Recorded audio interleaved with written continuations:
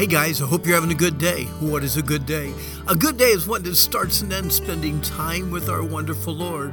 Hey guys, I hope you're going to have a good year. 2023. Wow, a brand new year. What is a good year? A good year is one that starts and ends spending time with our wonderful Lord. Well, it's 2023. Happy New Year, and we are back, eager and ready to study, meditate, and dig into the Word of God together again this year. Upcoming new studies will include the book of Philemon, where we'll study forgiveness. 2 John, we study truth, love, and obedience, and then follow up with 3 John, truth, love, and how we're supposed to deal with unbelievers or apostates. We're going to go to the book of Jude. I like to call it compassionate confrontation. But our first new study for this year is going to be the book of Philippians. I welcome you, my favorite Bible study friends, to an exciting 30-day journey discovering the fourfold secret of outrageous, contagious joy. You know, this is a secret that God did not want to keep, but a secret he encouraged the Apostle Paul to first share with a group of believers there in the city of Philippi, and now we have it for ourselves. The book of Philippians is about joy.